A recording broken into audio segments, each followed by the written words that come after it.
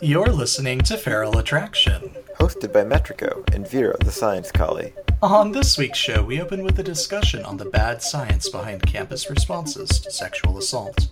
We discuss why college campuses are taking a wrong approach to reporting and investigating accusations of sexual assault. Our main topic is on sex regret. We talk about what that is, if it's normal, and how to move past it. We close out the show with some feedback and a question on cheating.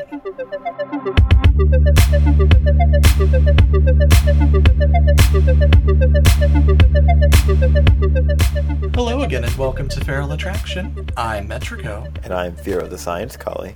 So recently, there was a three-part article series that was published in the Atlantic Journal, written by Emily Yoff, and it covered the issues that college campuses, especially in the United States, face in the face of sexual assault reporting.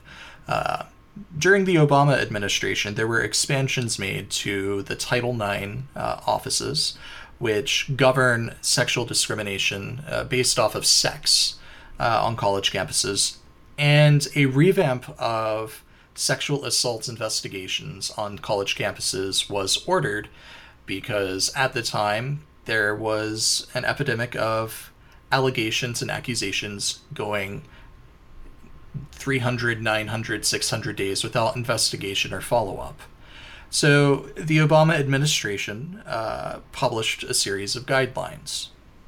Those guidelines, unfortunately, were rather broad and actually had an opposite effect. Instead of promoting healthy sexual practices on college campuses, it actually has had a chilling effect on individuals seeking sex in the first place. We've spoken about this on the show before, but we wanted to discuss the second article in this series, titled The Bad Science Behind Campus Response to Sexual Assault.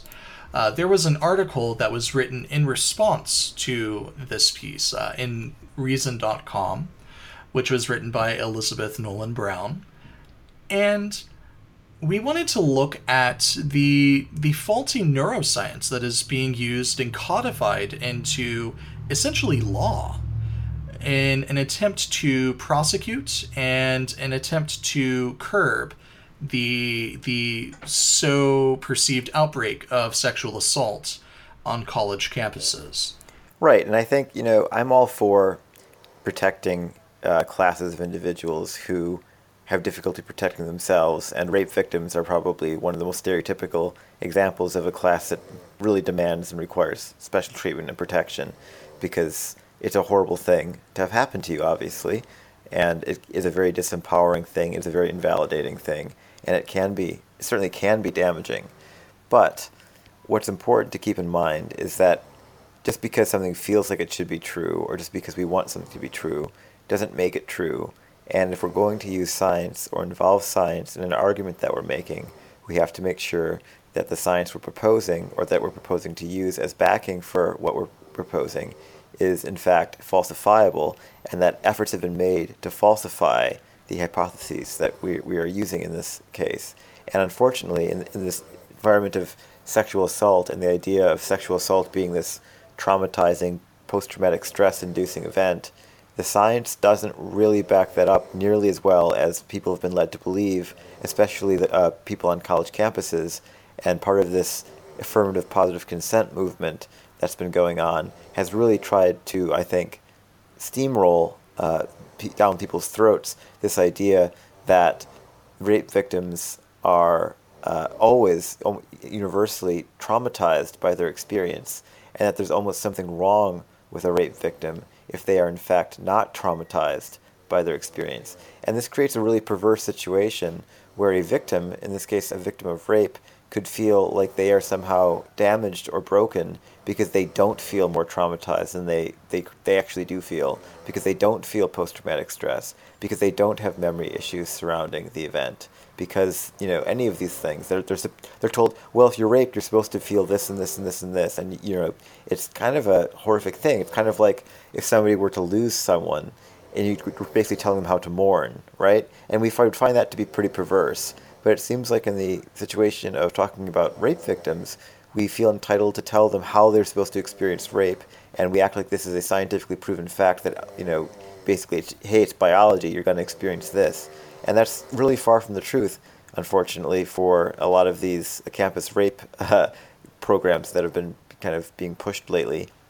And that's really what Elizabeth Nolan Brown delves into in this recent article, right, Metrico? Absolutely. One of the things that I do want to stress is the fact that as a lot of what we're seeing in terms of the legislation, in terms of the guidances that are being offered to college campuses, is a product of 1980s mythology surrounding trauma. Now, in the 1960s, there definitely were issues in the United States, at least, where children who were molested were often treated as being outliers or outright liars. And the idea that children that were molested were often lying, trying to find a way to get back at an adult figure they didn't care for. And there was a lot of mistrust and a lot of missed opportunities for justice within the 1960s. And this carried on until the 1980s, where pop psychology and the study of PTSD, especially in soldiers, was carried over to victims of sexual assault, especially within childhood. The idea was that child victims of sexual assault experienced the same variety of PTSD that soldiers did on the battlefield. And so there were extra measures put in place in order to ensure that children who came forward with allegations of molestation were given a little bit more of a leeway in their reporting and their, in terms of what happened to them. Right. The burden of truth was kind of, or the burden of proof rather, was kind of lowered for rape because it was thought that, well, we can't expect rape victims to be accurate about about the recollection of what happened. We can't expect them to have resisted the assault. We can't expect any of these things because it's a traumatic event, and therefore expecting those things of that person would be unreasonable in that situation. So it was kind of a well-meaning thing. I think it's really important to keep in sight during this conversation that all this stuff was very well-meaning, right? The idea was to protect rape victims, and that's a great thing. But like the problem is, some of that stuff's just not true, right? Right, Metrico? Yeah. I've spoken in the past about a little bit about my childhood. I'll go into a little bit more detail because this is actually surprisingly relevant in this case. So, my biological parents were, we'll call them drug addicts because that's what they were. And one of the means by which they acquired drugs was pimping out my siblings, who were all under the age of 10. And without giving too much information away, because I do kind of want to sort of not put the focus on this, finally all of this activity came to light in a particularly abusive scenario where my sister was nearly beaten to death in front of my brother. And during the investigation, during the court case, the mentality of the 60s that this was all being fabricated, that we couldn't trust my brother's recollection of the events, that he was being coached by the prosecution or the therapist, that all of these sorts of things came into play from the defense, but they were struck down partly due to research that had been done in the field of memory, and also due to the fact that it's kind of difficult to strike down physical evidence, and in this case there were multiple cases of DNA evidence, and also, my sister was nearly beaten to death, so you can't really explain that one away. For those curious, my mother is serving a life sentence for what happened. So with situations like this, my brother and really the prosecution in this case had to fight against the mentality of the 60s without giving in to the mentality of the 80s. Because if you give in to the idea that people who experience a traumatic sexual assault have faulty recollection, have faulty memories, it's very easy within a court of law to then render their evidence, to render their testimony as inadmissible, because the burden of proof within a court of law is far higher than what it would be currently, as it is on a college campus. So I find a little bit of a problem with the way that college campuses treat the mentality behind sexual assaults. They claim that there is this neurobiology of sexual assault, which is what they like to claim. And this was popularized by Rebecca Campbell, who is a professor of psychology and has given several keynote talks to Title IX administrators. And really, her ideology of the neurobiology of sexual assault has become what is the cornerstone of modern campus sexual assault reporting and investigation. Right, and the problem with that being so dogmatic is that, it kind of creates a circular logic to the point that it's almost impossible to, once an accusation of sexual assault happens, it's almost impossible to find that it didn't happen, right? It basically becomes this idea that once an accusation is made, well, it doesn't matter if the details don't line up. It doesn't matter if there's no actual, facts to the case. The facts don't matter because, well, that person was traumatized and therefore they might not remember correctly, or they might not be able to reproduce details, or their stories might not match up day to day because, they were traumatized. And so there's this kind of circular logic that comes into play based on this faulty idea of the neurobiology of assault. And I think that's really what the issue is, because at the end of the day, for good jurisprudence to be, one of the cornerstones of the bedrock of our country is this idea that, you are innocent until you are proven guilty. And that is being twisted based on this idea of the neurobiology of assault into a presumption of guilt because, well, that person, there's no way to really prove, there's really no way to prove that you were innocent because there's no way to resist the testimony of someone who's making a rape accusation because, well, their testimony doesn't need to be accurate. And that's actually what the issue is, right? It's this idea that, well, their testimony is irrelevant, essentially. And I think you'll agree with me in this, Metrico, but I feel like that actually robs rape victims of their agency in a strange kind of way, because you're essentially saying that what they're actually saying, what they say they felt and experienced, doesn't actually matter because what happened is they were raped. And it's this really weird kind of, I don't really know how to even describe it properly, but it's almost like this double victimization of the rape victim because they're being robbed first of their agency when they're being raped, and then again by being robbed of their agency when they're told how they feel, they're told, well, you've been traumatized, so they're there, we'll take it from here. And that's a really disempowering and validating thing as well, because it's removing their voice and essentially making it such that, what their actual felt experiences is no longer relevant to the case. And I think that's really kind of a bass-ackwards way of looking at this. I would agree with that, because you really can't apply boilerplate sort of logic or a boilerplate style approach when it comes to accusations and the processing of sexual assault. Everybody handles trauma in a separate way. Some people laugh, some people cry, some people freeze, some people act, some people fight, some people flight.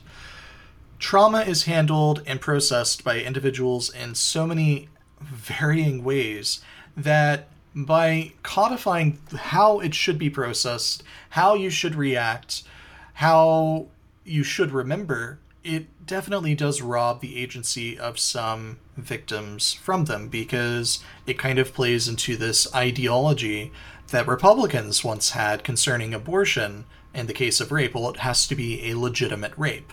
Well, what is a legitimate rape? You can't codify rape in terms of legitimacy or not, because sexual assault is sexual assault. But by saying that there is a process that has to be followed for it to be rendered legitimate, it robs people of the ability to essentially make decisions on their own. And on the other hand, it enables people who might have regretful feelings, or maybe they had sex and they realized after the fact, well, I probably didn't, I had sex, I don't feel super great about it. There are reported cases where people feel that way, where they might be slightly intoxicated, which under court of law, that is permissible.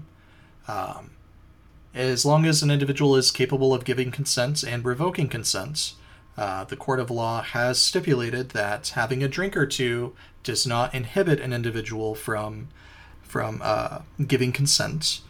There are cases where people are like, well, maybe if I hadn't had that drink, I wouldn't have had sex. And they interpret that within a campus setting as being, well, you were sexually assaulted. Right, they're encouraged to round that up, to kind of round up to rape, right? Well, if you're experiencing that, you might actually not even be remembering exactly what happened because you have been traumatized and you've been raped, and you need to report this as a rape, and you need to. So I think that's what the issue is this pressure to report everything as rape. And that's not to say that rape doesn't happen or that rape is, something we should sweep under the rug. We're not saying that at all. But I think the point of our episode this week, and this top of the show topic, is a great lens to introduce the topic, and we're kind of segueing into it now a little bit, I feel. But the point is that there's regretful sex and there's sexual assault, and that those are two different categories of feeling icky about sex you've had. And it's important to remember that regret sex is in fact a category, and that it's a lower grade ickiness than sexual assault, but we shouldn't be rounding everything up into being sexual assault, because frankly, sexual assault accusations do ruin people's lives.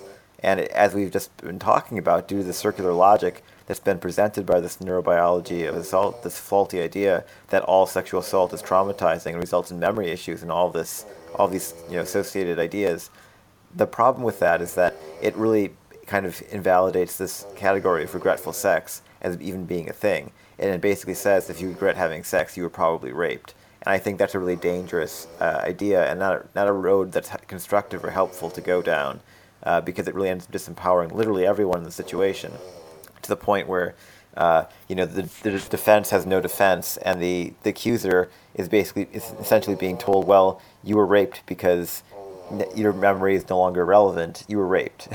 And so it's weird. It's this weird disempowerment on both sides that it doesn't really help anybody. And I think it's really important to kind of step back from that and to look at rape and sexual assault as the heinous crimes that they are, but while also acknowledging that you can have sex and regret it and not have been raped. One other thing, I have a few more points that I want to make on this.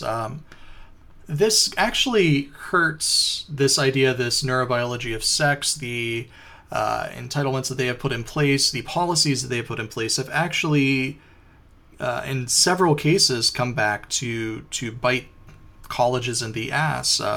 They're in keeping step with the guidelines that they have put in place. Witnesses who believe that they are witnessing sexual assaults can come forward with the accusations, and since college instructors are mandatory reporters, they then have to report it to the Title IX office, who then investigate it.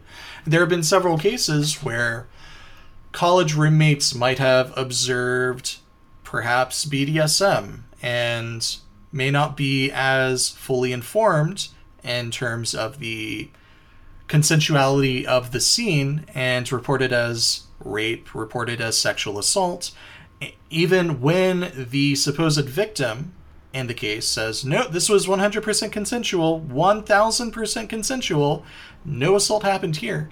There is a case in California where this happened, where the supposed victim in this was having consensual sex with her boyfriend. Her roommate thought it was assault, reported it.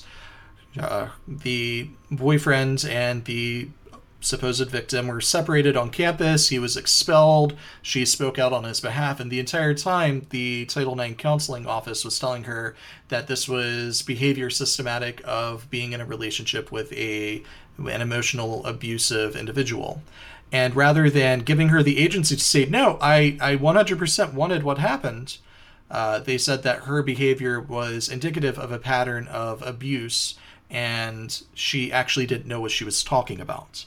This is what we talk about when we discuss the fact that agency is oftentimes taken away from victims, from actual victims of sexual assault. I do agree that the process for reporting and the process for finding and convicting people who are guilty of sexual assault should be made less traumatizing to the victims.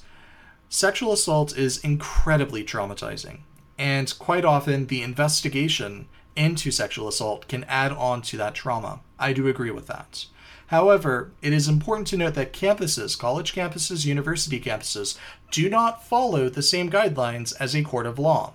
They do not follow the same guidelines on due process. They do not follow the same guidelines on anything when it comes to how it should be handled under a court of law. And this strips the agency from both the individual who has been sexually assaulted as well as the individual that is being accused. And because of this, over 60% of these cases where the individual who's being accused of being sexually assaulted, and 60% of cases that have then gone on to litigation against the college campus from the accused, 60% of the time, the college is forced to either settle out of court or they are forced to reinstate the students' enrollment. They are forced to make some form of restitution, forced to overturn the finding, or the courts find that the finding is not justified or it is not supported. Most of the time, these college instituted and initiated investigations into campus assault, when taken to a court of law, do not make it past the stage where they gather evidence. They are not able to find substantive evidence that sexual assault occurred. And part of the issue with that is the ideology, again, going back to this mentality,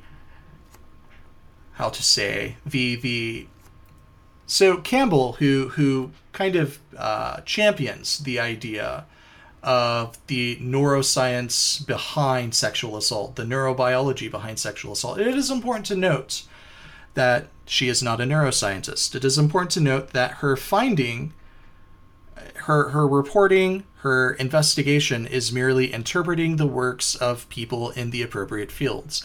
And time again, the people in those fields have come forward to say that she is talking out her ass. In talking with experts on memory, they say, hey, the way that she refers to memory, Richard McNally, who is a leading expert in the U.S. on the effects of trauma on memory, refutes almost every assertion that Campbell makes in her presentation. Says that there is no direct evidence that trauma impacts memory, and in fact goes on to say that, hey, trauma and highly stressful scenarios such as witnessing a shooting, witnessing a murder, being present when there is an act of terrorism or sexual assault, extreme stress enhances memory for the central aspects of an overwhelmingly emotional experience. And time again, victims of these situations are able to recount in almost narrative form their ordeals that are chronological, coherent, detailed, and lucid. It's weird to me because there's these two competing ideas in psychology that we've known about for a long time, and one of them is being completely left out of the sexual assault discussion. You're familiar with the concept of flashbulb memory, is that right, Metrico? Yes, that's what that would be, yes.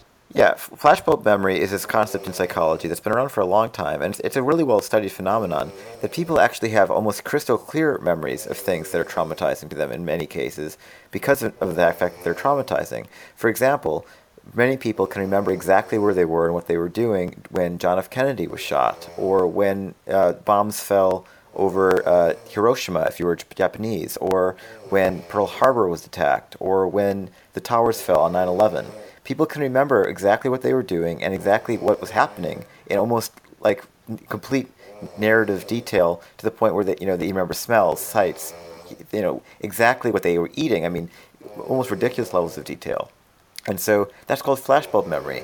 And it's thought that this is something that the human brain does because it's really important to remember things that are horrifically traumatizing so that you can maybe avoid them in the future, right? It kind of makes sense that you'd remember those things because you'd want to really study that incident and try to avoid it. It's kind of a life preservation thing, right? It makes sense from an evolutionary perspective. If something traumatizes you to almost feel like a near-death experience, you're going to want to avoid doing whatever produced that again. And what better way to do that than have a really great memory of that incident so that you can study it and kind of, work on not reproducing those circumstances, right? Now, the theory that Campbell posits is that memories are stored on basically post-it notes. And whenever trauma occurs, the desk that all these post-it notes are located on gets shuffled around and memories get scattered, and so there are gaps, and it's difficult to piece them together. So if things are not in chronological order, that makes sense. It's this opposing idea. It's not that we have the ability to recall idea. It's this idea of fragmented traumatic memories that are meant to be represented as infallible. But the problem is, whereas flashbulb memory is a really well-studied phenomenon that has evidence behind it, this traumatic stress-induced scattering of memory is kind of a untestable hypothesis that, to my knowledge, has never really been verified much at all. It's just an idea. And this just an idea seems to have just completely taken over without being tested vigorously, or rigorously, I mean, at all. Like, not at all. So I think that's really the issue. It's kind of staggering how little this idea has been tested. And based on that, we're kind of just incorporating it into public policy as if it's this, like, established fact, and it just isn't. And I think that's really what the issue is here.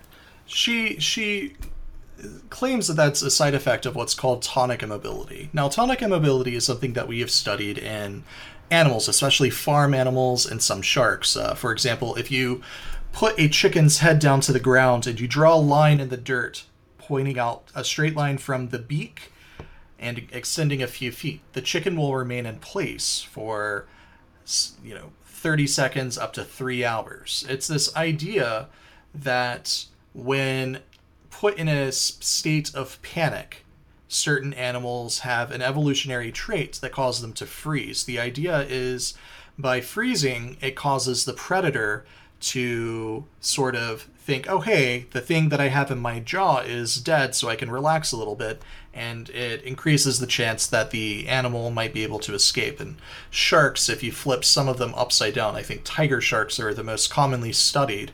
If you put one upside down, they freeze and they can kind of sit in place. Great white sharks, stingrays. If you stroke the underbelly of a trout for a minute, it stops moving and you can actually throw it onto the ground and it won't move. The thing is that tonic immobility is something that is understudied within humans. It's something that we don't have any form of actual evidence. There have been studies done, and Campbell does sort of point to these studies. The issue is that all of these studies are based off of preliminary findings. They are not peer-reviewed, and they are incredibly limited in terms of sample size, and there are many, many problems with how they are conducted. And one of them, they assembled, I believe, 30 female victims of sexual assault, and they asked 2 questions that were incredibly leading. And that's the study that Campbell uses primarily. And she likens being frozen in place to tonic immobility. She said that if you're frozen in place, congratulations, you are in an extended catatonic state, tonic immobility. And that's incorrect. Humans have been observed to freeze in place when something traumatic happens. If we look at we'll look at 9/11. If you look at footage from the ground of people that were there, you can see that everybody sort of looks up and freezes, but that only lasts for a second, 2 seconds before people start going, okay, we need to move away from this place. Tonic immobility is understudied, and it hasn't been proven, and quite honestly, it's something that can't be proven because you would have to replicate the exact circumstances of the traumatic experience, which is highly unethical. You wouldn't be able to replicate sexual assault without actually committing sexual assault, and it's difficult to ask inquiries to a victim simply because of the fact that the questions are often very leading. And by implanting the idea in an individual's head, you can often cause them to kind of go along with what you are saying. In the 80s, this idea was repressed memories, that psychologists were convinced that a lot of individuals were hiding trauma underneath, layers of memories, and by engaging in some forms of psychosis, how to say psychotic, not psychotic. What is the word I'm thinking of here, Vero? Psychedel. I'm Like not. like it's the medical like hypnosis. Like they would undergo like hypnosis in order Yeah, to, I think I get what you're getting at. yeah. Yeah, right. Um, and that yeah, exactly. So it's kind of this idea of like almost planting memories, right? Because Right. you have them in a susceptible state. You're putting them in a Hmm. susceptible state. That's kind of what it comes Yes. down to. And the issue was, in a lot of those cases, the memories that were implanted or the memories that were suggested while under this state, which you're with somebody that you trust, you're with somebody that you know is there to help you, not to hurt you. Some of these memories were found to be false, and a lot of these psychologists were taken to court over them because some of the memories were like, oh, hey, your father sexually assaulted you when you were younger, and 20 years later, now you can remember now, hooray. And it tore families apart, and people sued, and no evidence was brought forward, and these psychologists were held legally liable for basically implanting lies in people's minds. The issue is that tonic immobility in humans can't really be studied. The most recent study that I was able to find happened in Sweden in 2015, and again, preliminary, and again, inconclusive. We can't really study this effect. It is quite possible that it happens, but we can't effectively or ethically study it. Yeah, and I think part of the issue here too is there's this idea that I mean it makes perfect sense that if you're being raped, relaxing and giving in to the rape, if you arrive at the idea that okay, I'm getting raped, this is inevitable, I'm going to relax now so that I can experience this without being under tension the entire time. But my body, if it's under tension, it's going to be much more painful to be raped. I mean, speaking as people who, I mean, I've bottomed before, and I've bottomed, in a way that is kind of a pseudo rape type scenario, and it's something that naturally you'll do, right? If you know you're getting fucked harder than you like, relaxing rather than resisting makes it feel less painful, and so you're going to do that. But I think what ends up happening in these situations is a lot of the times that natural instinct to relax when you're being subjected to something like regressively painful, and so that you experience it a little bit less painfully, is being conflated with the idea of tonic immobility. And it's this idea that oh well, if you relaxed during a sex, that means that you had this traumatic event happen to you, and therefore you were raped.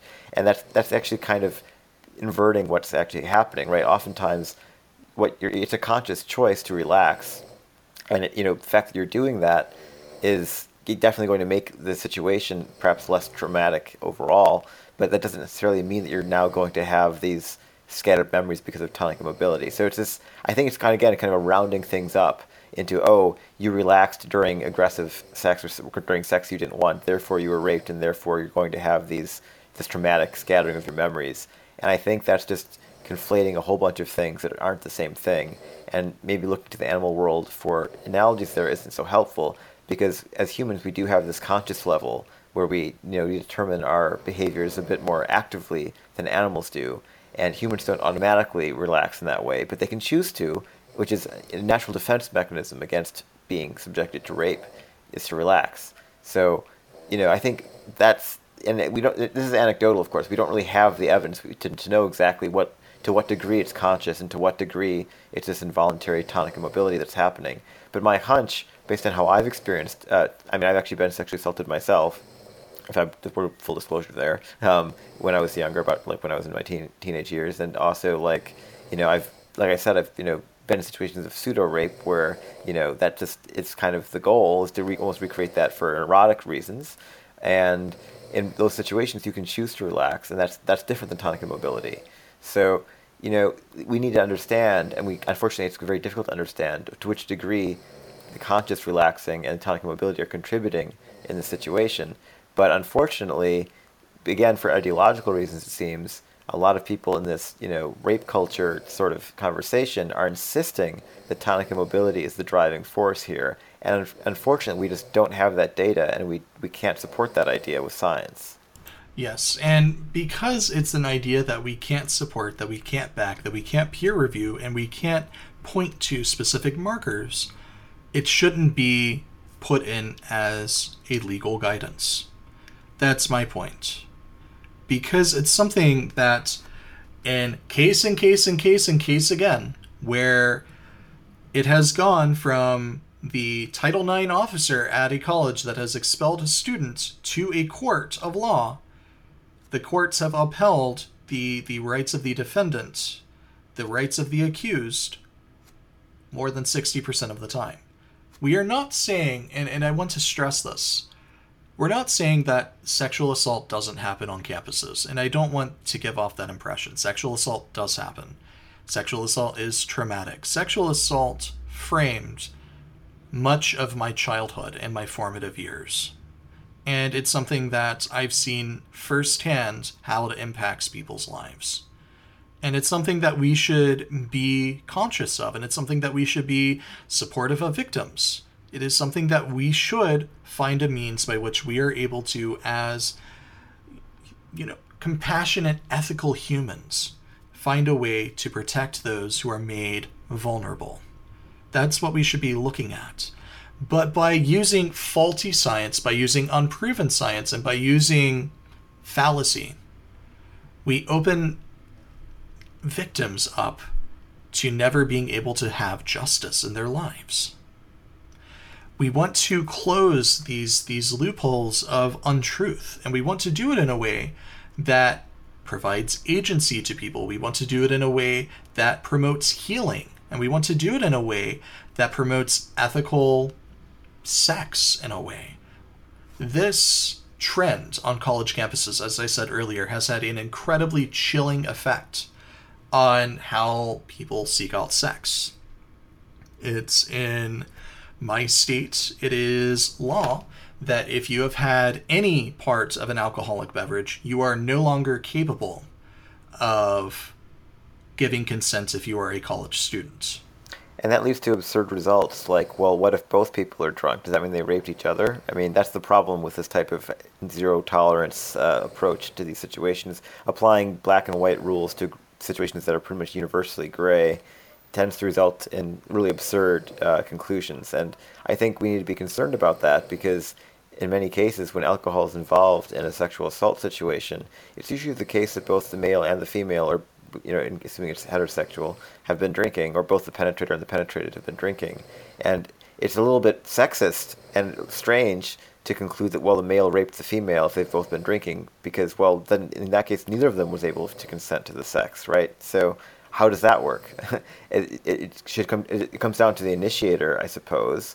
But, I mean, who's to say exactly what counts as initiation in that situation either? And it gets to be this really messy argument. And that's why I think, involving those types of zero tolerance rules just makes the situation worse and harder to resolve in a way that is just and fair. And we need to be able to turn a critical lens on the specific situation and to evaluate the evidence in a specific situation without applying all of these well-meaning, but I think, honestly, usually backfiring sorts of zero tolerance policies when it comes to things like alcohol with the issue of consent, right? And then there are even further sorts of issues that kind of get into more of our main topic for this episode, where a lot of people view college as a means by which to experiment. Some people might experiment with their sexuality. Some people might find themselves in new places and able to have new, different types of sexual experiences. A lot of people may grow up in small towns where you don't have many minorities. And we've seen case after case where Title IX sexual assault reporting has been used when people regret having sex with a minority. And this happens a lot of the time, especially against black men. A lot of the cases that have been appealed in a court of law and have been basically said that the accused was deprived of their civil liberties were black men being accused of rape, when All signs and all evidence pointed to it not only being consensual, but in some cases, the actual event being fabricated. We're seeing it used in a racist capacity. We're seeing it used in a homophobic or a transphobic capacity as well, where people who might say, I don't know, maybe I'm bi-curious, let's have sex with a dude, and then they find out they don't like it.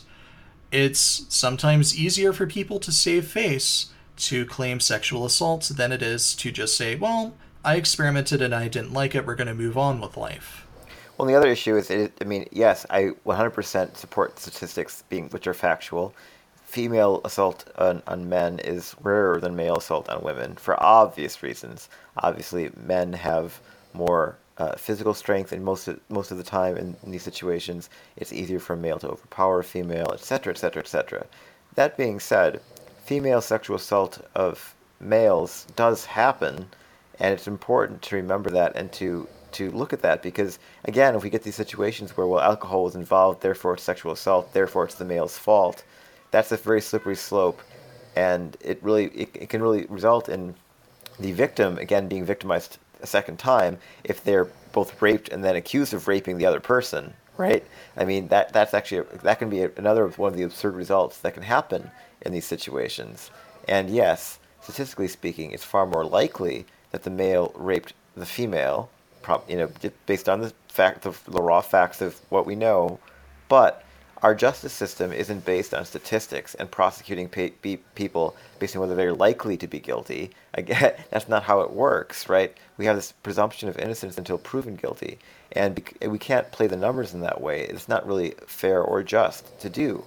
And we have to look at the specifics of the individual case, and that's where I think all this stuff ends up falling short, is it really prevents people who are set up to adjudicate these matters, it prevents them from investigating or looking into the actual specifics of the case at hand. Instead, they're applying these arcane rules, saying, okay, alcohol was involved, therefore X, or trauma was involved, therefore Y. And that is not a good way, in my opinion, of adjudicating these rape allegations. And I think we need to be a bit smarter about it and a bit wiser about it, and to really narrowly focus in on the specifics of the situation and not try to apply these universals that don't have a strong backing from science. Right, and I completely agree with that. We need to promote a culture of healthy, ethical, enthusiastic consent. We don't need to give in to the ideas of South Park where it's just this social justice thing where everybody has to collect signed waivers for every sexual activity that happens. And I found that to be incredibly disturbing, that they view that obtaining consent to have sex was likened to, getting parental consent to attend a field trip. We need to promote cultures of healthy communication and healthy decision making. And when we approach it from a scientifically unsound trajectory, what ends up being the result is a culture that sex is chilled. It's being found that college students are having less and less sex, and a lot of it has to do with this fear that they can be reported and have their lives ruined for sexual assaults, allegations of sexual assaults. And it's with the media circus, with Title IX mandatory reporting, with everything that goes around it, it's impossible for a lot of the individuals who are found innocent of these allegations to find enrollment at another college university, to be able to move away without any kind of anything following them. It's disturbing. It's incredibly disturbing to me. And again, I don't want to say, and I'm not saying, that we need to chill the ability for victims of sexual assault or to report that they were sexually assaulted. That's incredibly important. People who are sexually assaulted need to have the ability to report what has happened to them, to seek justice, and to seek the treatment and the help that they deserve. But we don't want to open the floodgates like we already have, to where there are no strict guidelines, there are no strict definitions, and there is no science that can be backed in terms of what is being handled on college campuses. Quite frankly, these Title IX adjudicators are judge, jury, and executioner all in one person, and because of this, there's no due process. There's no ability for students to appeal. There's no ability for the accuser to confront the accused, and it's promoting a negative sort of campus environment that hurts everybody. So it's important that we take a closer look at the rules that are being enacted on college campuses to ensure that we are not trivializing one of the most severe and traumatizing crimes that can happen against a person. Unfortunately, that has been the case. It's a difficult topic to discuss. It genuinely is, because this is a topic that people feel very strongly about. There are a lot of people that support the current legislations, that support the current rulings and orders and guidances that are given to college campuses. And I can understand that. And I agree that this was a good faith sort of attempt. This was made with the best of intentions, but we are finding that the best of intentions are currently leading to some of the worst results. This has an incredibly negative impact on sexual health, on sexual communication, on sexual experimentation, discovery, self-discovery, self-agency, on so many areas, and it's based simply off of faulty science. It is important that we remedy that. When we remedy that, we're able to then find appropriate rulings that allow for victims of sexual assault to gain that justice and to take away the loopholes and to take away the ability for those who are sexually abusive assholes, to take away the ability of rapists to find means by which they can escape justice. That is a side effect of what is happening as well. We need to take a closer look at this.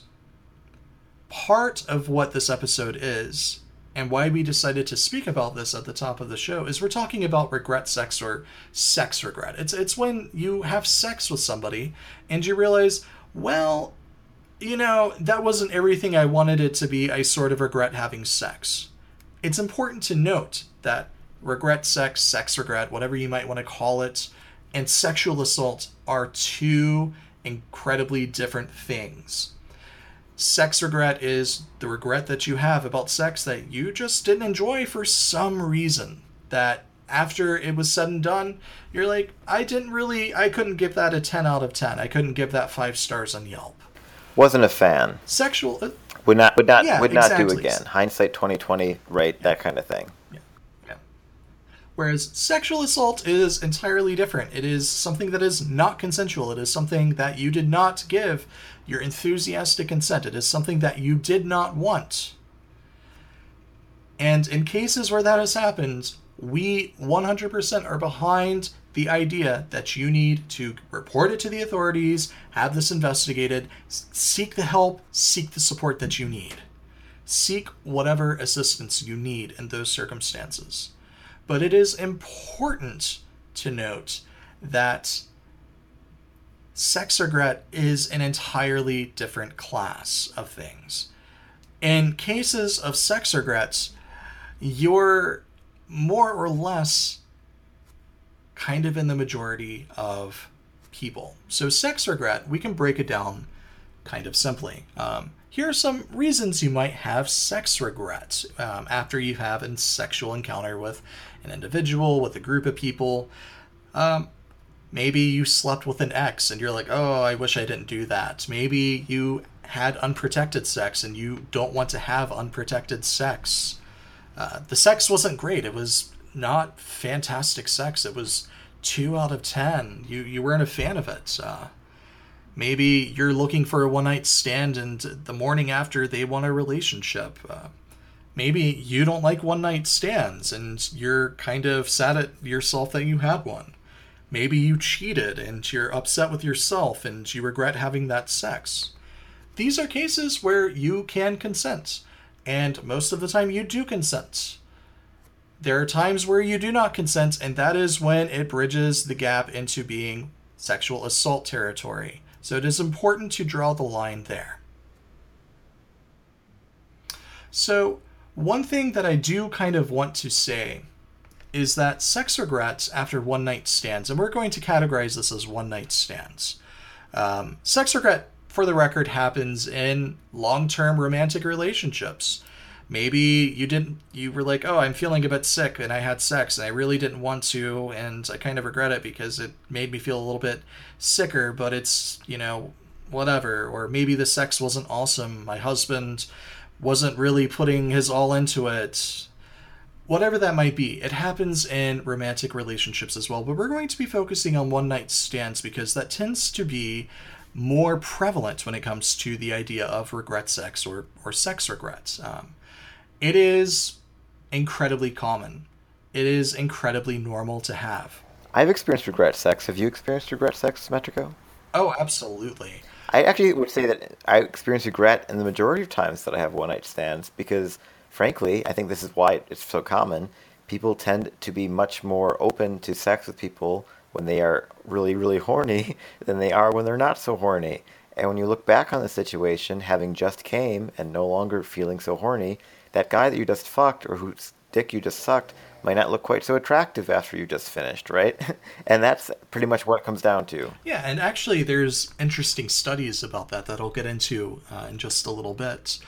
I mean, for me, I'm not a big fan of one night stands, and typically whenever I have had one in the past, I tend to regret it because I'm looking for more of an emotional, mental compatibility as opposed to a physical connection when it comes to potential partners. And I sort of beat myself up a little bit going, I could have abstained from having sex, but here I am, and it's not really something that I wanted. I am okay that I had it, but I sort of regret having sex with this person because now it feels like I've cheapened the relationship or the potential connection that I could have with them.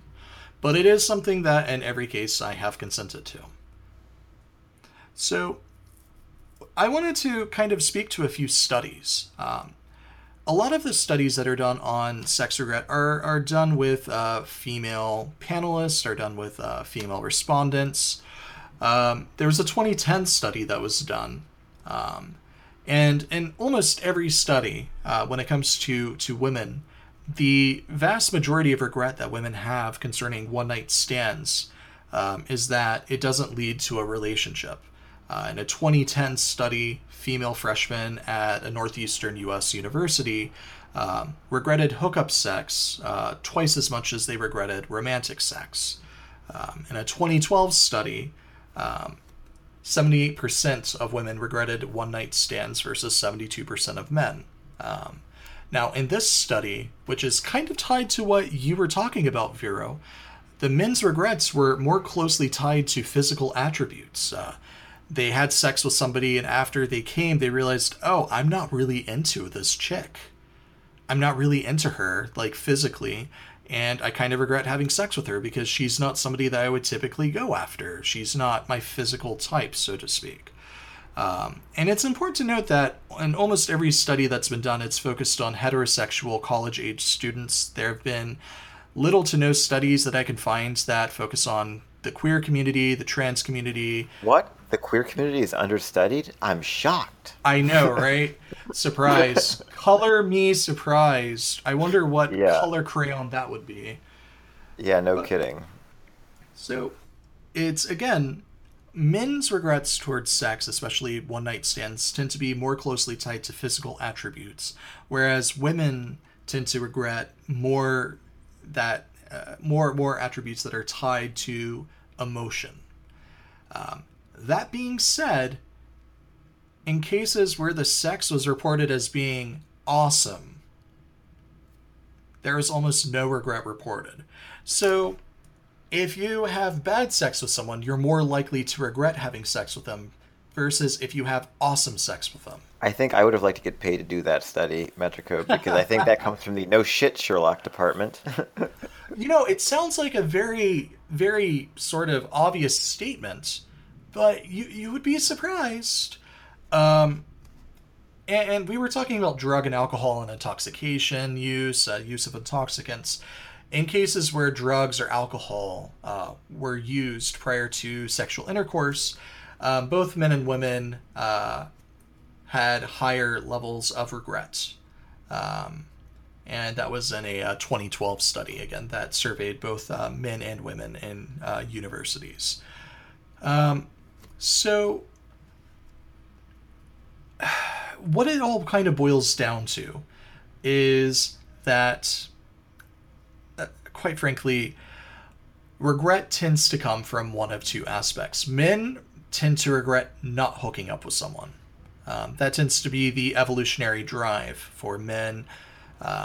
Evolutionarily speaking, males in species are there to procreate, and if they miss out on an opportunity to procreate, it's a violation of the evolutionary standard of the evolutionary drive. Whereas women tend to regret hooking up, and again, you can tie that to an evolutionary drive where there's more of a focus on building an emotional connection because you want to have somebody that's there to help support you if you have children.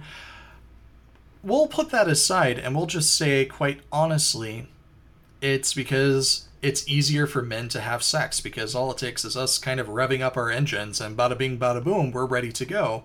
Whereas with women, it's a little bit more difficult to sort of get in the mood, as we've spoken about in the past. There are different sexual markers, different sexual excitement sort of parameters that have to be stroked, so to speak, more foreplay involved. And it could be that because men, especially in college, especially inexperienced with sex, are unfamiliar with really how to please a woman, please, you when you're having sex, and instead are a little bit more selfish, and once they get off, they're done, they're spent, they roll over, they go to bed. It could be that that's just a markup of the fact that the sex was not orgasmically mind-blowing. And that's quite possibly one of the issues that are there as well. It could just be due to inexperience. And I think that that's something that is kind of, again, not that surprising of a statement. Now, one thing I think is kind of interesting, I feel like there's this idea that, the more you hook up, the more likely it is that eventually you'll encounter some sexual experience that you're not going to enjoy. And I think that's definitely true to a point. But one thing I would like to kind of push back on there is, I think as if you're actually being self-reflective as you're hooking up, there's actually a way of kind of learning exactly what it is you seek in a hookup partner, and eventually you might learn enough about yourself such that you're actually able to tailor your hooking up experiences in such a way that you are able to avoid regretful hookups much more readily. For example, maybe you discover that, well, I always regret sex when I have sex when I'm drunk, or I regret sex when I have sex when I'm stoned, or I tend to regret sex when I go to the bathhouse when I'm super horny, and I probably shouldn't do that, right? So maybe you learn about situations where you're more likely to put yourself in regretful situations, and by doing so, you actually reduce your likelihood of encountering regretful sex by having more sex. But the key difference there is that comes down to being self-reflective and actually gaining self-knowledge through your experience by performing that introspection after the fact. And if you're not performing that introspection, you're not really going to be learning much from what you're doing. And what we're kind of the general case is true, that it's just a numbers game, right? The law of large numbers says the more you do something, the higher the probability of unlikely events becomes, right? Yeah, and that's true really of any human activity. It could be something as simple as rock climbing, where you're really jazzed up, you think that you would enjoy rock climbing or mountain climbing or scuba diving, and you go through with it and you realize, I didn't actually like that at all. Human activity is riddled with regret because it allows us to determine what we enjoy and what we do not enjoy. And by analyzing those regrets, we can then sort of determine what sorts of activities we want to engage in as fully realized individuals. It's part of the whole self-actualization process. Becoming a self-actualized person is sort of inviting regret into your life to make determinations on what you do enjoy. Human activity and human experience is essentially a massive scientific experiment. And your life up until the point that you encounter and engage in that experience is the control. And if you discover that the hypothesis is, I think I might enjoy having anonymous bathhouse sex, let's test the hypothesis. I did not enjoy it. There you go. The scientific study is concluded. You have determined you do not enjoy it. Yeah, that is in fact a falsifiable hypothesis, isn't it? But you understand that. Hypothesis successfully falsified. I do not enjoy this. Yeah, exactly. That's it's a really important thing to keep in mind. Like thinking of it as an Mhm. experiment, and if the experiment was successful, if you learned from it, right? So Yeah. it's kind of a way of trying to tricking yourself into not regretting it so much. If you can learn something from it, if you can benefit from it, maybe it's not so regretful after all. Yeah. And it's important that we don't stigmatize hooking up because it's not something that you should be ashamed of. It's not something that you should be accused of slutting it up or whatever. There are certain things that you can do ethically. We do discuss, hookup app etiquette in an earlier episode, in our 31st episode, if you want to give that a listen. There are ways that you can go about ensuring that you don't introduce unknown factors or unmitigable factors such as cheating on someone that will have a drastically negative impact on your perception of hooking up. There's a good resource that I like to browse every now and then. It's the Casual Sex Project, and it's a user submitted repository of stories and experiences that people who engage in casual sex, both in individual and group settings, submit for people to view. And it's the wide range of sexual experiences, from positive to negative to regretful. And it shines a light on the fact that everybody experiences regret when it comes to hooking up. Everybody experiences regret when it comes to sex in some fashion or another. And it destigmatizes the idea that regret is a bad thing. Everybody sort of experiences it, and it's okay. The fact is that the regret that we have, several studies have shown that the regret is far below a threshold of being severe. Um, it's incredibly minimal levels of regret. 61% of respondents in a survey in a study reported minimal regret. Um, Sorry, Siri decided to activate for me for a second there. 61% reported minimal regret, whereas 23% reported no regret. That's 84%. Whereas 13% reported some regret and 3% reported many regrets. This was done in a wide, large scope study that had three different groups, and the findings were across the board the same. A vast majority of people regret having low to no regrets when it comes to hooking up. And it's important that we don't allow small, minimal feelings of regret to be blown up into this giant molehill.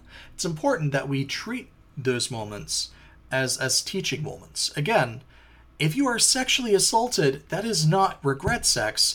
That is you being sexually assaulted, and don't equate the two. Right, consent is obviously a huge, the kind of the distinguishing factor there. If you consented to the sex and allowed it to happen at the time and didn't, actively, decide in your mind that this is something I don't want until afterwards, that is what the difference is between sexual assault and regret sex. Now, for regret sex, you do have the advantage of being able to use all the techniques we've been teaching you all along through this podcast to help yourself here. And these are techniques that we borrow from Stoicism, mindfulness training, nonviolent communication, all of these things. And one of the key tenets of all of these the mindfulness practices is the idea that you control your response to things that happen to you. And if in this situation, you can choose to interpret what happened to you as a very negative thing and dwell on that and ruminate on negativity, which we know is bad for you scientifically. We know that ruminating on negative emotions is bad for you.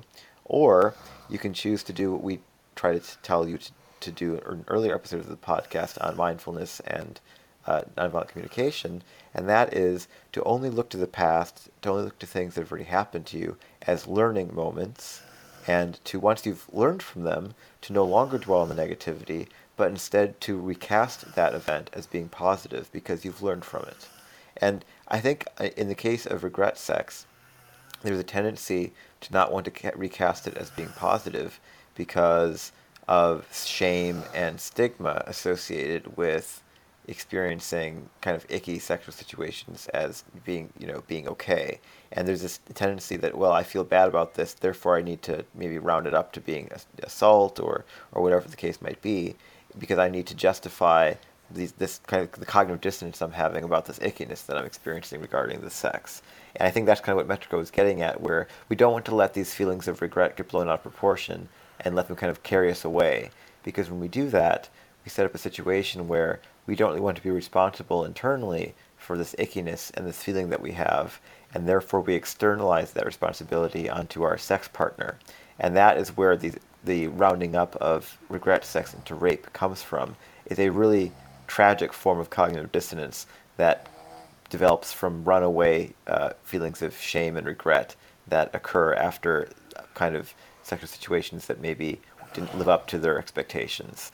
And we have to be very mindful and careful not to let those negative feelings run away with us. And to be fair, there are certainly things that sometimes our sexual partners kind of are to blame for when it comes to negative sexual experiences.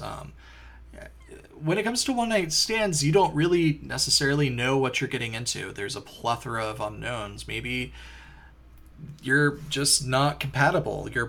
Your parts just aren't compatible together. Maybe they have a smaller dick. Maybe their vagina is too tight and it's painful to penetrate. You don't know until it actually happens. Maybe they have just awful hygiene and they smell and it's just gross and it puts you off. Maybe they're disrespectful. Maybe they're just awful at sex. They don't know how to pleasure you and they don't listen. They don't communicate. Maybe you're cheating. There are all sorts of unknowns that can play a role in the sex that you have. And certainly some of it falls in part with your sexual partner. But at the end of the day, if we want to be sexually active, fully realize individuals with agency, we have to take some level of accountability for the decisions that we make. And we can't, as Vera was saying, externalize the fault or the blame. If you consent to having sex with a person and you don't enjoy it, you have to sort of say, yep, that sucked, and learn from it. Learn to recognize, hey, this guy was kind of really shitty in bed, and here's some things that sort of should have clued me onto it. Here's some red flags that I could have identified.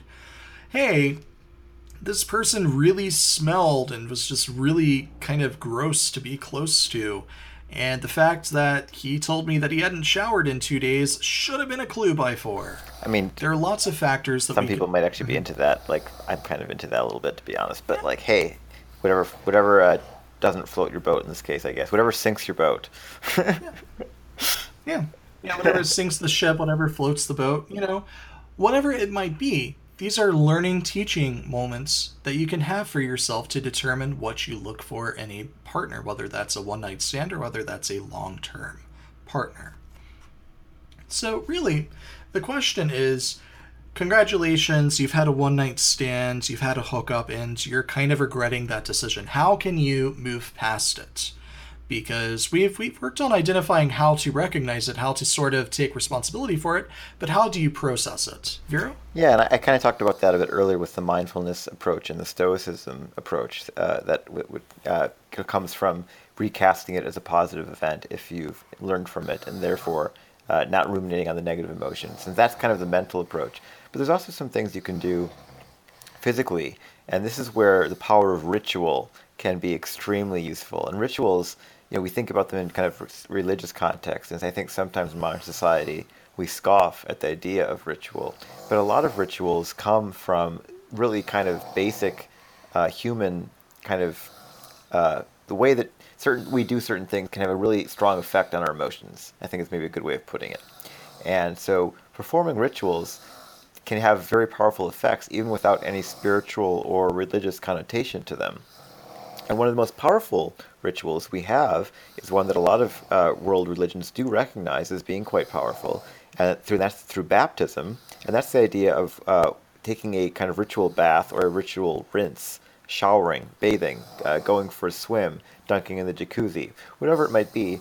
Immersing yourself in water has a cleansing property that can actually cleanse your emotions. Isn't that right, Metrico? 100%. So, one of the things that I always recommend is you've had a one night stand, whether it was positive, whether it was negative, one of the best things you can do for yourself is have yourself a nice little shower. Take a shower, take a bath, maybe go for a swim in a pool if you have one that's available, jacuzzi, whatever it might be. Do something that allows you to sort of cleanse yourself, to immerse yourself. I prefer showers myself because you can combine that with the idea of, sort of washing yourself with soap, feeling a little bit more relaxed, stretching your body. Its ritual is super important, and immersing yourself in water, bathing, showering, whatever it might be, it can help you shake off those feelings of grossness. It can also, especially because you tend to take them, at a warmer temperature, they can be relaxing. I find that showers tend to calm anxiety that I feel. Oftentimes, when I'm feeling overly anxious, I'll take a bath and sort of just immerse myself and dip my head underwater to kind of drown out the noise. And it helps me to sort of recollect myself and recollect my thoughts and feelings and reorient my perspective to one that's a little bit healthier for me in the longer run. During those times, it's important to kind of take stock. Is this a person you're going to see again? If not, then, chalk it up to experience. And that's really all you have to do. You had a one-night stand with a stranger at a bathhouse, at a club, or at a party, and it was bad, and you're just like, well, I could have gone without that. Chalk it up to experience, learn from it, and move on, because if you ruminate on it, you tend to judge yourself more harshly than you deserve. Yeah, completely. That's kind of what I was saying earlier, right? Yeah, yeah. But now, if it is somebody that you're going to see again, that does require a slightly different approach because you can't entirely write it off. You're going to be encountering this individual. And if you're going to be encountering them in a social or professional context, let's say you slept with your boss or you slept with a coworker or, you maybe slept with, your best friend's sister or, whatever it might be. This might be a situation that kind of breeds awkwardness, right? So you're going to need to power through that. And one thing you're going to, want to do is draw some very clear boundaries with this individual if they are under a different impression of how the sex went than you are. In many cases, it could very well be that you both ended up regretting the sex, and therefore that can actually make it less awkward. And you can break the ice by just going up to that person afterwards and saying, hey, I was really drunk last night. I know you were pretty drunk too. We probably shouldn't have done that, right? And that's kind of a way of signaling to the person that, hey, I don't want to repeat that. Wasn't really happy with how it went. It wasn't really good for either of us. And it kind of puts the blame off of them and it puts the blame off of you. It's kind of just a way of chalking it up to, well, the universe threw us a curveball last night and that wasn't so great, right? And I think that's actually a really great way of approaching the situation, is by kind of coming at the person not with an accusation, not coming at them with you did this thing, right? Because that can again kind of sounds like rounding it up to sexual assault sort of problem. But if instead you just admit, hey, I'm sure you probably regretted this as much as I did, but we probably shouldn't have done that, and we shouldn't do that again. That takes the culpability and kind of splits it evenly between you. It's a very, again, nonviolent way of approaching the situation, but it's also a very direct way of communicating that this is not going to happen again, and you're establishing clear boundaries for yourself. This is not going to happen again. And I think it's very important to do that because that's going to relieve a lot of anxiety and stress that you might otherwise encounter upon seeing this individual in social contexts. Absolutely. And again, it's important to stress the point that sex does not a relationship make, and it is up to your determination to decide whether or not you want to pursue a relationship. Just because you have sex with a friend, with a neighbor, with a coworker, with a boss, whomever it might be, does not immediately mean that you have to start pursuing a relationship. We are not living in an era where you have to get married in order to preserve your honor. That's kind of the beautiful thing about the United States and Western society in general. You have the agency to say, I had sex with you and I didn't like it, and we are not going to date, and that is the end of it. And you should take advantage of that. If you don't want to date somebody, you don't have to date somebody. If you don't want to have sex with somebody again, you don't have to have sex with them again. I would stress that the first time, if you regret the sex, that's just sex regret. If they continue to pursue you, fondle you, grab you, then they're molesting you, then they are raping you, then they are sexually assaulting you. Therein is the difference. You are revoking your consent. If they continue to pursue you, that's when you might have to get authorities involved, maybe get some form of a protection order, get some form, if they actually sexually assault you, get some form of prosecution evidence started up against them. But if you're clear and you're firm about your boundaries and you say, we had sex, I sort of regret it, I'm pretty sure you regret it, let's not do that again, and it's going to be kind of awkward for a bit perhaps, but let's try to stay friends. Or in some cases, maybe it's best we don't talk to each other for a while. Maybe it's best we're just two ships that are now crossing in the night. It's important that you set those firm boundaries, and it's important that you analyze it and you ensure that you are firm in giving that information. You want to give it so there is no room for misinterpretation, because if you use vague sort of statements and you don't assert your emotional boundaries and your integrity in a firm fashion, that can sometimes be open to misinterpretation, as we've spoken about before. Yeah, this is not the time to demur, and frankly, this is the type of situation that can make yourself more vulnerable to sexual assault and rape. If you are not able to establish those boundaries and say, hey, I don't want that to happen again, if the other person is under the impression that the sex went really well, they're very likely to pursue a repeat, and them pursuing that repeat experience with you could very easily become a sexual assault situation now that you know that you don't want the sex with this person any longer. So I think just to protect yourself and to avoid a potentially dangerous situation for yourself, you want to establish those boundaries as clearly and directly as you possibly can. 100%. And also, some things that I'd like to mention is that you don't have to talk about the experience with anybody if you don't want to. If you had sex and you regret it and you don't want to talk about it, you don't have to talk to people about it. You can use your own discretion. If you don't want to kind of share with your friends, you don't have to share with your friends. There's no imperative that you talk about bad sex that you've had that you wish maybe you had not had. There's no moral imperative there. And also, your mileage may vary, though, with relationship terms that call for disclosure. I mean, that can be a bit of a situation where maybe you do have to describe it, but you don't necessarily have to describe how you felt about the sex, right? I mean, you can just say, hey, I had sex, and this is what happened. And it's maybe probably never happening again with this person. Yeah, right. Exactly. and you don't necessarily have to go into the fact that you regretted it and, oh my gosh, look, it was awful. Because in some situations, this is actually a weird thing too, but I've experienced this myself. Describing sex to a partner is it's actually easier for them to get over the fact that you had sex with in an open relationship. It's easier for your partner to get over the fact that you had sex with somebody if they're the type who tends towards jealousy, if they think that you enjoyed it, than if they think that you didn't. And the reason for this is if they think that they enjoyed it, they can at least experience some compersion, and that can actually help them deal with the jealousy. If you tell them about the sex and then emphasize how much you didn't like it, they're going to feel like, well, why the fuck did I have to go through this then? Like, it's almost like, you know what I mean? It's like, well, why the hell did I have to suffer through this harrowing night of feeling jealous if you weren't even going to have fun? Like, God damn it. So, honestly, you can be doing both you and your partner a favor by not necessarily dwelling on the negative aspects of the emotional response to the sex that you had. And that's not to say that you have to be emotionally dishonest with your partner or that you can't be emotionally transparent. Certainly you can be. But I'm just saying from my own personal experience, the lady might protest too much if she goes on and on and on about how unenjoyable the sex was.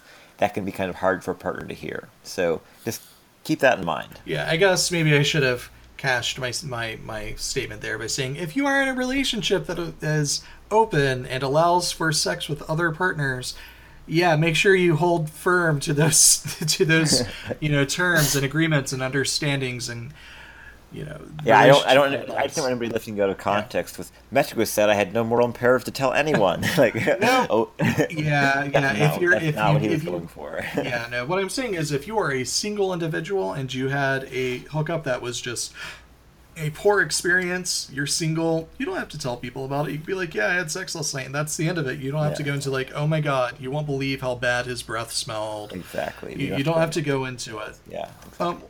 One other thing that I do want to note is because with hooking up with casual sex, there is also the increased likelihood of exposure to STIs.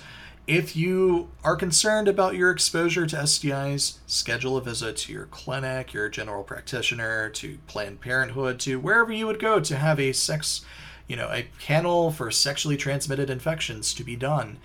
That can especially be the case if it turns out you had unprotected sex. So make sure that you protect your sexual health as part of your sexual agency. But really, the point of all of this is regret sex. It happens to a lot of people. The idea that sex regret is common is something that isn't really discussed all that much because people don't like to think about the idea that we will have sexual encounters with people that aren't awesome and we sometimes regret. But when we talk about our first time, like the time that we lost our virginity, almost universally, everybody's like, yeah, wasn't that great? And I think part of the issue there is, it's generally speaking, regret sex happens when we don't live up to our own ideals. That tends to be when this happens, right? It's, maybe you tell yourself, I don't hook up, or you tell yourself, I only have sex with people I emotionally am invested in. And we have this narrative for ourselves, this really rosy, cheery narrative that's kind of like, well, I only have sex under these circumstances. And then one night you get horny and you have sex under a different set of circumstances, right? And then afterwards, you don't feel so great about it. I think this happens. I mean, Yeah. you can even have regret masturbation, right? I mean, I think we've all experienced that too, where maybe you're jerking off to that super weird tentacle porn, and then suddenly you're like, whoa, what the hell was I? What the fuck? What was I doing, right? That's a very Right, common right. experience. So, that can happen with a partner just as easily as it can happen while you're by yourself, right? And you just have to get over that and realize, what? Sometimes you're going to do things that you didn't think you were capable of doing, and that doesn't mean that you're a bad person or that you're outside the norm or anything like that, because we all step out of our usual sexual repertoire sometimes. We all do things that we wouldn't normally do for the sake of getting off sometimes, because as Dan Savage likes to say, sex has us. We don't really have sex, right? And that does tend to be the case. I think sex is a very powerful drive in humans, and oftentimes it can take the driver's seat. And when it does that, and you do things that you regret, or that you wouldn't have chosen to do under more sober circumstances, you just have to roll with that, right? Absolutely. And I think that's a really good place to leave off because, this is a very nuanced topic, but really it's something that I think we can all agree on, that sometimes we have sexual encounters that don't go the way that we expected. Sometimes we have masturbation that turns into a disasterbation. And what's important is that we recognize the fact that we are, sexual entities as humans. And we learn from our experiences and we sort of move on from them. One thing, again, to leave off is if you are the victim of sexual assault, please seek help from the authorities as soon as possible. I just want to drive that point far and clear. But if you are an individual that had a sexual encounter that did not go as expected and you regret having it, take stock in yourself and learn from the experience and don't equate the two. We're going to move on to some feedback. Last week we had a question on fictophilia, and the questioner actually wrote back with some feedback. I realize what I wrote could have been easily misconstrued, so that's on me. Though it might seem like I'm trying to fix her problem, I am not. I'm letting her deal with it on her own, I know to do that much. As for her having fictophilia being a lie, we met online when she was reaching out to people for help with it. She was frustrated with lack of sleep and slipping grades. And knowing that it wouldn't be too much of a good idea to get involved, I gave her the equivalent of a pat on the back and we became friends. It was foolish of me to fall in love with her when I knew it could not be. Also, maybe it was just wishful thinking on my part when I said we could be happy together when I knew full well there was no way of, real way of telling.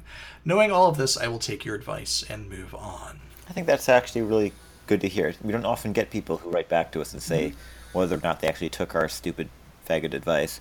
So it's nice to actually hear someone tell us how they actually decided to use the information we chose to impart to them. So I'm glad to hear that you had a positive experience with what we said, and were able to kind of take a kind of colder eye to the situation you were in. I'm glad you were able to kind of self-reflect and figure that out for yourself. So props to you. That's really positive. Yeah. And thank you for the clarification on some of the things that you wrote in about.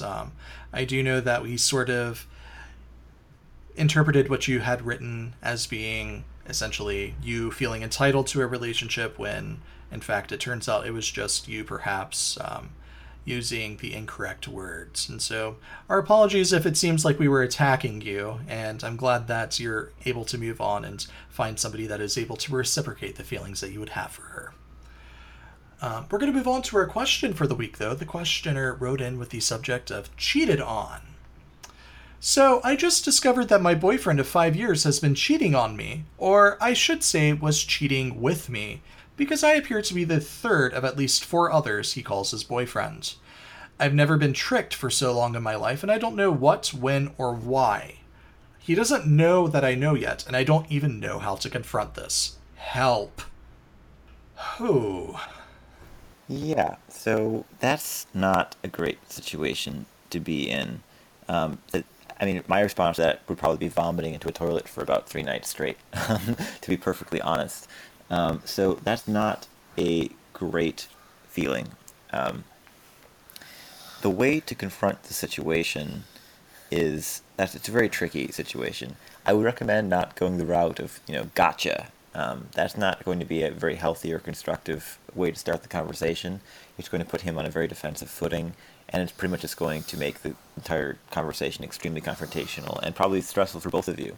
So I would avoid doing that, and I would kind of turn to, again, our nonviolent communication skills and start with some I statements. So, I felt X when I discovered Z, right? And in this situation, we always talk about with that part, that part right there, the blank that follows when I blank, you want to keep that to five or so words. You don't need to get into the nitty gritty and talk about exactly all of the things he did that were wrong, that make you feel bad, because he knows exactly what he did. He doesn't need to hear you give a litany of it. It's just going to make him feel guilty and shitty.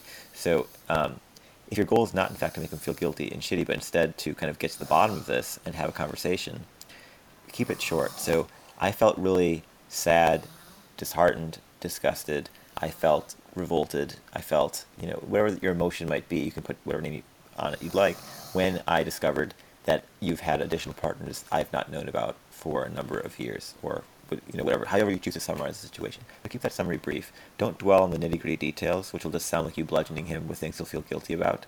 And instead, keep the conversation about your feelings in the present. Don't talk about your feelings in the past, or things in the past that affected you, because the only thing that you can change that has any bearing on the future is the present. So keep the conversation focused on your feelings in the present, and keep the description of the past events that he's done that you aren't okay with. Keep that description short, so that he doesn't feel like you're bludgeoning him with a litany of evil actions he's committed.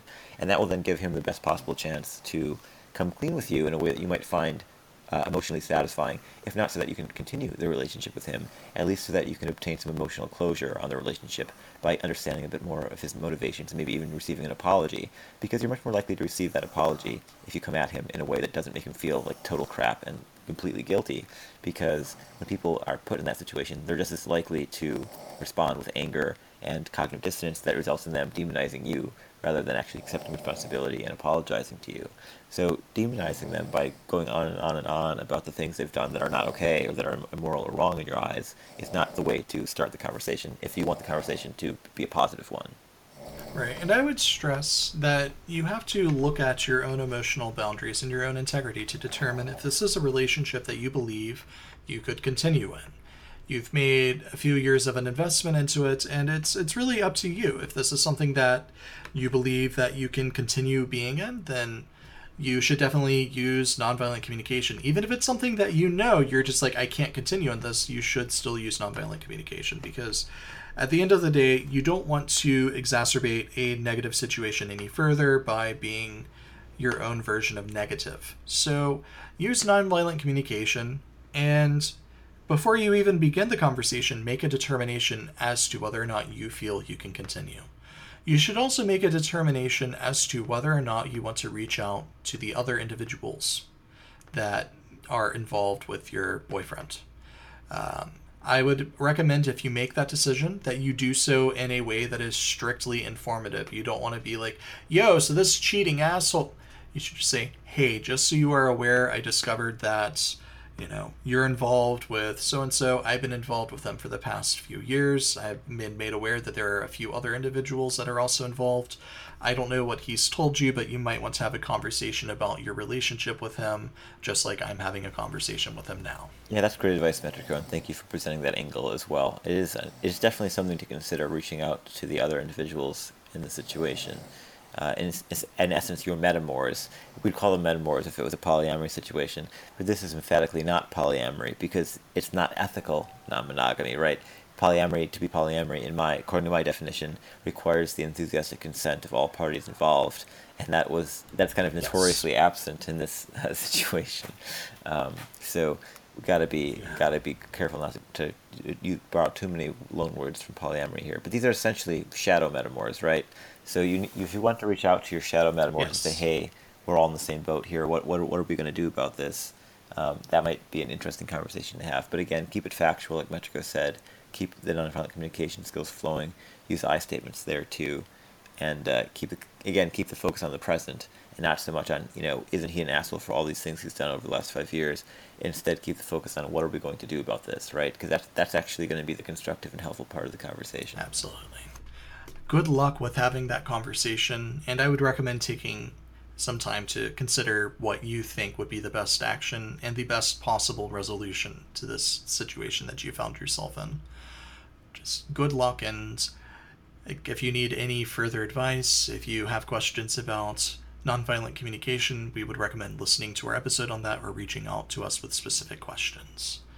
We're going to go ahead, though, and end the episode there. Next week, we're going to talk about lifestyling. This is a topic that we've gotten several questions about. When we talk about lifestyling in terms of BDSM, in terms of Dom-Sub style relationships, or even within the fandom itself, how can you lifestyle your desired sort of passion? Whether, again, it's the furry fandom, whether it's BDSM, whether it's, whatever it might be. We're going to talk about lifestyling, why it can be fun, ways that you can achieve it, and how to strike a balance with lifestyling and having a professional sort of And if you're us, you just completely give up on life and have a furry podcast, which means that you're a lifestyler forever. We're now essentially trapped in the furry fandom, everyone. It's not a great time. Maybe we should pull a 2 and just declare the fandom dead. That'll solve the problem. No. I don't want to do a 50-minute video full of bullshit where he's like, millennials have ruined the fandom and it's all, the burned furs were right. I couldn't help myself. I tweeted at him, don't let the door hit your ass on the way out. And I couldn't help myself. God. I mean, you would think griffins, in terms of, the mythos, they're not, carrion eaters. But he sure loves eating away at that dead horse that he has. Holy cow. If the fandom is dead, why is he still here? Leave it to us vultures, god damn it. Next week it's going to be... He likes having a zombie audience, apparently. Oh, true, fair enough. They can't clap because they're dead. All right. But next week we're going to talk about lifestyling and hopefully less about, the bullshit griffin. If you have questions for us, feedback on this episode, if you disagree vehemently with what we've had to say, if you have an alternative point of view and you would like for us to be made aware of it, hit us up on our contact page, feralattraction.com/contact. You can get in touch with us anonymously. You can get in touch with us. If you want us to know who you are, you can do that too. I will say, generally speaking, if you want to enter into a dialogue with us, it's best to sign your name to it because anonymous comments sort of don't get paid that much attention to. There are so many ways to get into touch with us on that page, though. Not Ask FM. We have a Curious Cat now, I believe. You can call us, Twitter DMs. You can join our Telegram groups. We do still have an Ask FM, by the way. I've been maintaining that for a while, but it gets used occasionally. Well, color me wrong. You can also find out ways that you can support the show on our contact page. You can subscribe to us on iTunes or the Google Play Music Store and leave a rating and a review. You can even subscribe and become a patron of ours on Patreon. We have many tiers available. Your donations help us to support the infrastructure, support the advertising, support the research. Your donations have gone to helping us continue to do the show while Vero is traveling abroad. Indeed. The more tiers you contribute to, the fewer tears we have to shed, right, Metrico? Exactly. And you don't want us to be incredibly salty, believe you me, because then the deer will come and lick us all away. We have, as I said, different tiers. One of the tiers on our Patreon is to get shoutouts at the end of every show. One such patron of ours is Miss Hyde. Now, Miss Hyde, last month, participated in a streak for the tigers around the London Zoo. She raised money and ran around the zoo naked in an attempt to protect tigers in their natural habitats. She has raised close to half of what she wanted to, so if you're feeling in a charitable mood and you want to save the tigers, which that's a good cause to donate to, you should consider giving her a donation. All of that information is in our show notes, or you can visit her Twitter account, which is @HanacondaSparks, for more details. Snares is another one of our patrons, longtime patron of ours, and he has a Patreon of his own that serves as a one-stop shop for all commission and artist info that he has. Patreon.com/snares. It's for comic projects, page updates for his comic. It's a crowd-funded comic, and also commissions that you can purchase. He's an amazing artist, and you should definitely consider getting a commission from him. Or if you're a fan of the written work, then you might consider subscribing to Zarpalis. He has published a novel called The Pride of Parahumans, which is published by the Thurston Howell Press and recently reviewed on the Dogpatch Press website. He has a Patreon of his own, patreon.com/Zarpalis. If you're a fan of furry and high-tech sci-fi stories, then you would probably be a fan of his work, the Para Imperium universe. Or if you're looking for a new friend on Twitter, Myron the Fluffy is probably your new best friend. Feel free to follow for pictures and daily Red Panda Dog ramblings. Their Twitter handle is @MyronTheFluffy. Again, all of this information is within the show notes that is included in every episode or on our website on our dedicated show notes page. That's going to be it for this episode of Feral Attraction. Again, next week we're going to talk about lifestyling. Until then, I'm Metrico. And I'm Vera the Science Collie. And that's Vera being muted. Indeed, I was quite muted there. Oopsie. Oopsie poopsie. Way to ruin the... There's a little bonus content at the end of me being an idiot. That's fun. To be fair, it's like, what, 2:30 in the morning for you at this point? And my mother's snoring in the background, which has also, I'm sure, been delightful the entire episode, but it's totally cool. Well, on behalf of me to your mother and to all of our listeners, be well.